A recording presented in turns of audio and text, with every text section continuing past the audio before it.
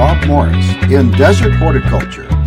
Today I'd like to talk to you about Joshua trees, mostly on how to irrigate them, but I'll also include things on fertilizing them, whether they need it or not, and just general growing tips. All this and more on today's Desert Horticulture. I was sent a question for my newspaper article, and the question was, your article fit right in with my concern for my 15-year-old Joshua tree. I only water the tree 2 or 3 times in the summer, very deep watering. And as I remember in my newspaper article, I talked about this, and I've encouraged people, when you have native plants, and they're from the Mojave Desert, and that's where this plant is from, it's native to the Mojave Desert. When you have plants like that, they don't require frequent irrigations. Remember, when you're irrigating, there are 3 decisions that you've got to make. When to start the watering, how much to water, how many minutes you're going to water, and then how often the watering comes. And so frequently I get questions sent to me about, am I watering too much? Am I watering, is my tree getting damaged because it's getting too much water? Well, is it being overwatered? What is meant by overwatering? To me, it can have two meanings, and I'm never sure which it means. It can mean that I'm watering it too frequently. In other words, I'm watering it every day or every other day or every third day or whatever it might be. And the other thing that I'm confused about when people say that they might be overwatering their plants is how much water they're giving them. Are they giving them tiny sips of water? So in a case like Joshua trees that are native to the Mojave Desert, we know, if we know the Mojave Desert, that plants growing here, natives that grow in the Mojave Desert, don't need a lot of water. They do need water. All plants need water. But watering does a couple of things to any native plant. First of all, it requires it for growth and sustenance, periodically heavy watering. And secondly, it requires, if it's done frequently, it triggers the growth. It triggers the growth of the plant. So for instance, if you have a honey mesquite, which is native to the southwestern United States, if we have a honey mesquite and we water it, we're going to cause it to grow. Any native plant, as soon as we water it, it's going to grow. And to me, and again, it's what you like. To me, part of the charm of Joshua trees is not because they are Joshua trees, it's because of how they look. And so frequently I see Joshua trees planted and they're turned over to an irrigation controller, regular irrigation watering. And so they're watered just like all the other trees. And oftentimes what this happens as a result of this is we get solid green growth. And you can look back and know exactly the size of that plant when it was watered, because it's brownish with occasional green growth, and then all of a sudden it has long green growth. And when you look at it, the new tips, as soon as it's planted and people turn these plants over to the irrigation system, it's going to continue to push new growth because it's always getting water. What we want to do, in my opinion, what we want to do if we want to mimic Mother Nature, is I would first of all not recommend putting it on an irrigation controller. Anytime we're talking about native plants from the Mojave Desert, we're talking about plants that don't require water, but when they do need water, we should be watering them deeply. Well, how deep is too deep? How deep should you water? It depends on the size of the plant. So in the case of Joshua trees, we want to water them 2.5 feet deep, because their root system, it may be large, it may extend long distances away from where it successfully grew in the wild, but where these plants grow, they're getting deep watering, occasional deep watering, and they're getting it distributed by the rainfall in different areas around the plant. So doesn't it make sense that if we're going to mimic the irrigation that native plants, Mojave native plants get, like the Joshua tree, that we first of all have to apply water infrequently, not very often, like this person indicates, 2 or 3 times during the summertime.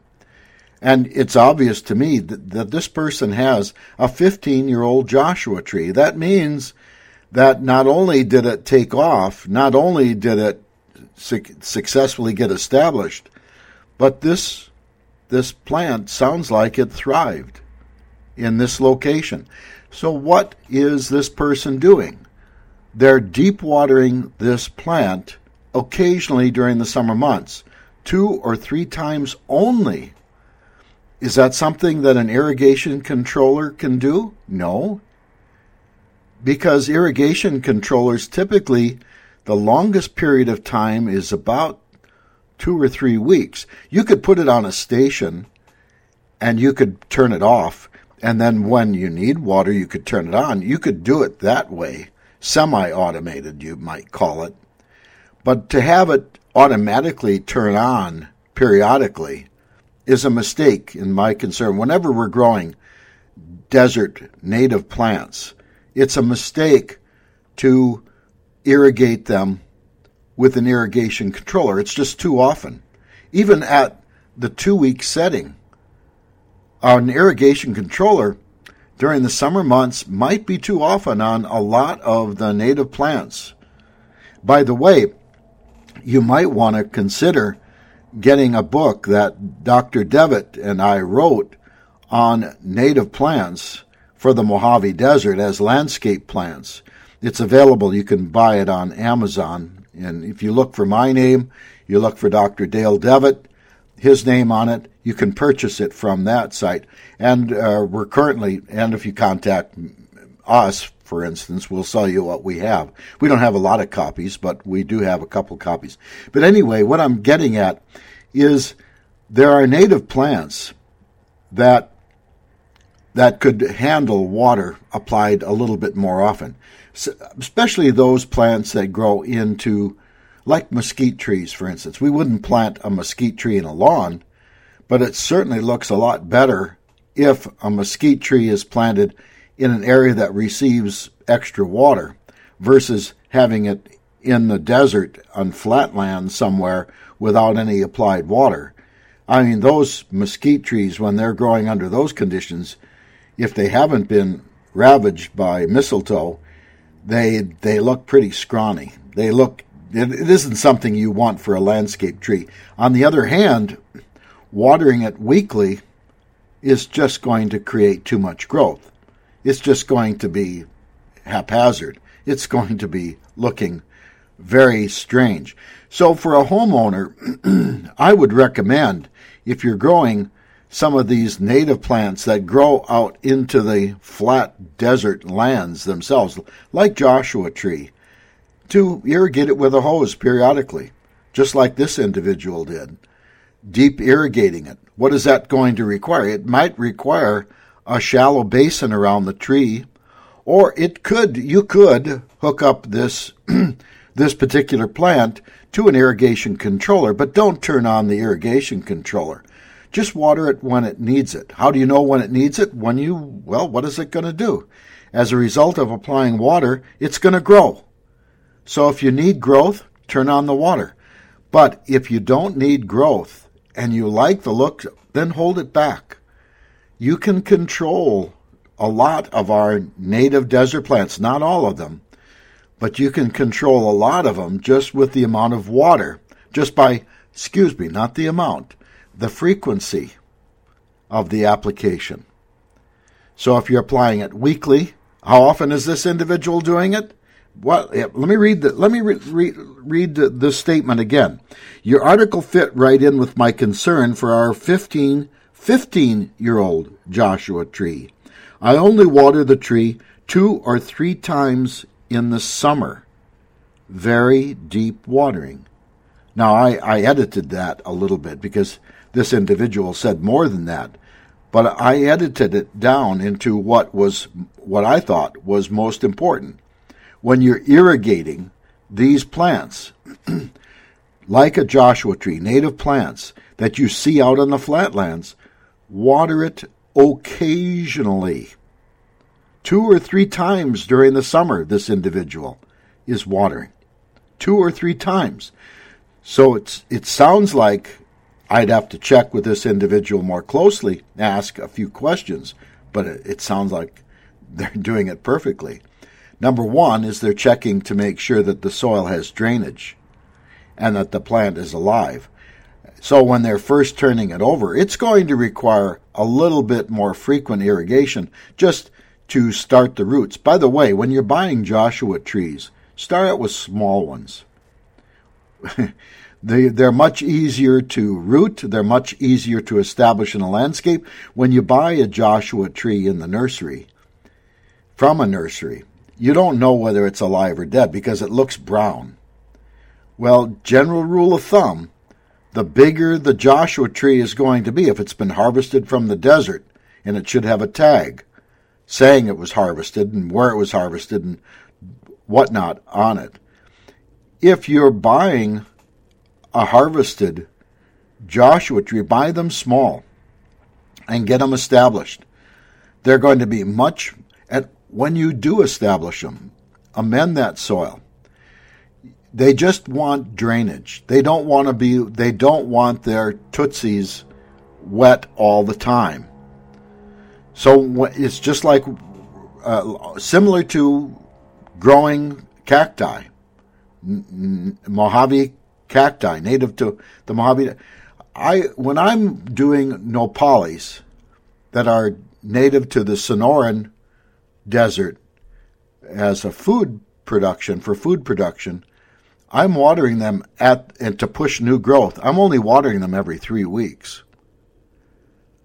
And so if you've got an established plant like a Joshua tree, unless you want to push new growth, remember the new growth, when you do push it, it's going to stay green. It starts to turn brown when it doesn't receive water. I know, you're afraid it's going to die. No, it's a desert plant. It's adapted to this. It's going to tell you. You're going to look at it, and you're going to see it starting to drop. In the case of trees, starting to drop its leaves first. What's it trying to do? It's trying to conserve water. It's trying to limit the amount of leaf surface that's out there so it doesn't lose so much water to the open air. Well, what is it also going to shut? That's going to shut down growth. So if you're growing a Joshua tree, for instance, what does that growth look like? Well, it's green. Do you want to have a continuous green? You know, the other problem that I see with continuous green, they get floppy. They're very succulent, and you can look at it and go, wow, I must be a good gardener. I know how to push that growth. No, you're not a good gardener. You're a bad gardener. And the reason that you're a bad gardener is because exactly that reason. You're pushing new growth. If you want to be a good gardener, then control the growth. Use that water. Now we're talking about desert natives.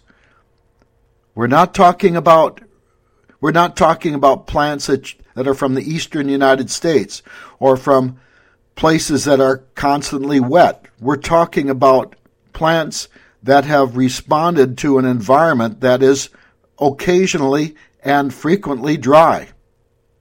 When we are watering plants that are frequently dry, what we're telling the plant is there's plenty of water and we want growth. So the plant goes, hey, there's water, and it starts to grow. Well, if you're constantly giving it water, what is it constantly doing? It's constantly growing. It's constantly being green. It's constantly being heavy. It's constantly, the canopy is thick and dense. Do you want that? Sometimes that's good in a tree. In a Mojave, for the yucca tree, the Joshua tree, well, that looks a little different. It isn't full and dense like a mesquite might be when we're watering it frequently. The Joshua tree stays green. It pushes new growth. It pushes new growth. That growth stays green because nothing is drying it out. And pretty soon that growth kind of gets a little weak because we're pushing it so fast. Does that sound like something like Italian cypress? Like watering Italian cypress? Why do the branches begin to weep in Italian cypress? We're watering it too often. Cut back. The Italian cypress is from the Mediterranean region. It's used to having a little bit more often than a Joshua tree, but it's used to having occasional watering. It isn't used to having the soil as dry as it gets with a Joshua tree. I mean, Joshua tree is native to the Mojave Desert, but the Mediterranean area, it's used to having dry water. It's used to having that water control its growth. And when we constantly irrigate plants, we push new growth. We're telling it to grow. That's particularly true of desert plants, especially those that are tropical or semi-tropical. But I know that you're probably going, oh my gosh, this is too much information. But stay with me here. What we're focusing on are desert plants. And when we're talking about desert plants and we're wanting to irrigate those desert plants, do it occasionally. And look at the plant. Talk to it. And some people have called me the tree whisperer. I hope I'm not a whisperer because I want that plant to yell at me. I need water now. How do I know? It's dropping its leaves. It's slowing its growth. It's starting to get a little too brown. After it's established, you can do that. You can do that to desert plants. You can do that to Mojave native plants. If we're going to know where they're from, know where these plants are from. So in the case of Mojave, of the Mojave Desert, in the case of Joshua trees, first of all, get it established. Give it enough water, maybe every week or every 2 weeks. Just make sure that the soil doesn't stay wet. And then when you see it starting to push new growth, you hold off. Hold off. When the growth is stopping, you water it some more. You hold off. When you are watering it, it's best when you are starting to water to build a berm around it, to build a donut around it, maybe 3 feet in diameter, 2 to 3 feet in diameter. Get that entire soil wet and amend that soil. Yeah, desert plants don't need amendments, but they sure like it. They sure like it. They like to be pampered. So pamper them if you want them to get off to a good start. Pamper them. There's plenty of time to crank down the water a little bit later on, and we can start playing around with it, playing around with its growth and how much new growth it's putting out, how soft and succulent it might be to look at, how green it is. All those are things that we can play with when we start to get it, after we get it established. So don't water these plants every day, first of all. There's no reason for that. None what's. There's no, unless it's a petunia, unless it's a lawn, unless it's a garden, there's no reason to water every day. There's no reason at all. There should be enough soil, water in that soil, so that we're capturing it to encourage the growth. And, okay, if you're going to water, and let's say the landscaper came in and turned on the water and it's been a month and it's still watering every day, oh my Lord, turn it back. Take charge of your irrigation controller. I'm going to go talk to an HOA today, and it's one of the things I'm going to tell them. And they want to reduce their amount of water that they're using. Well, that might be good, but the first step in that is to find out how much, where the irrigation is going and how much we're applying.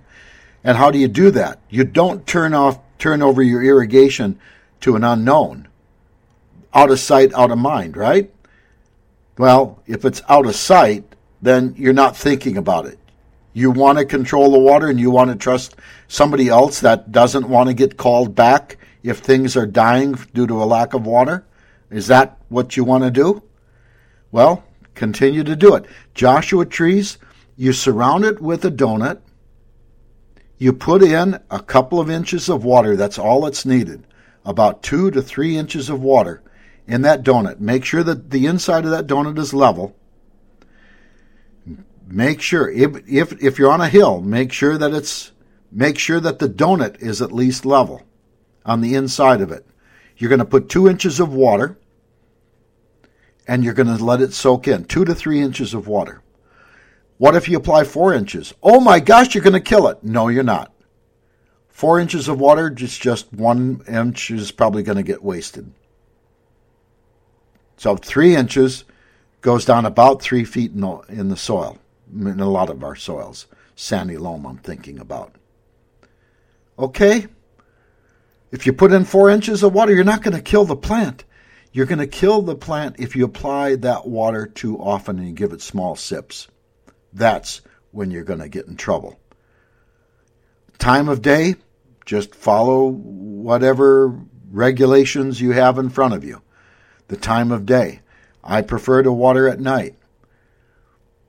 Lawns early in the morning before the wind kicks up.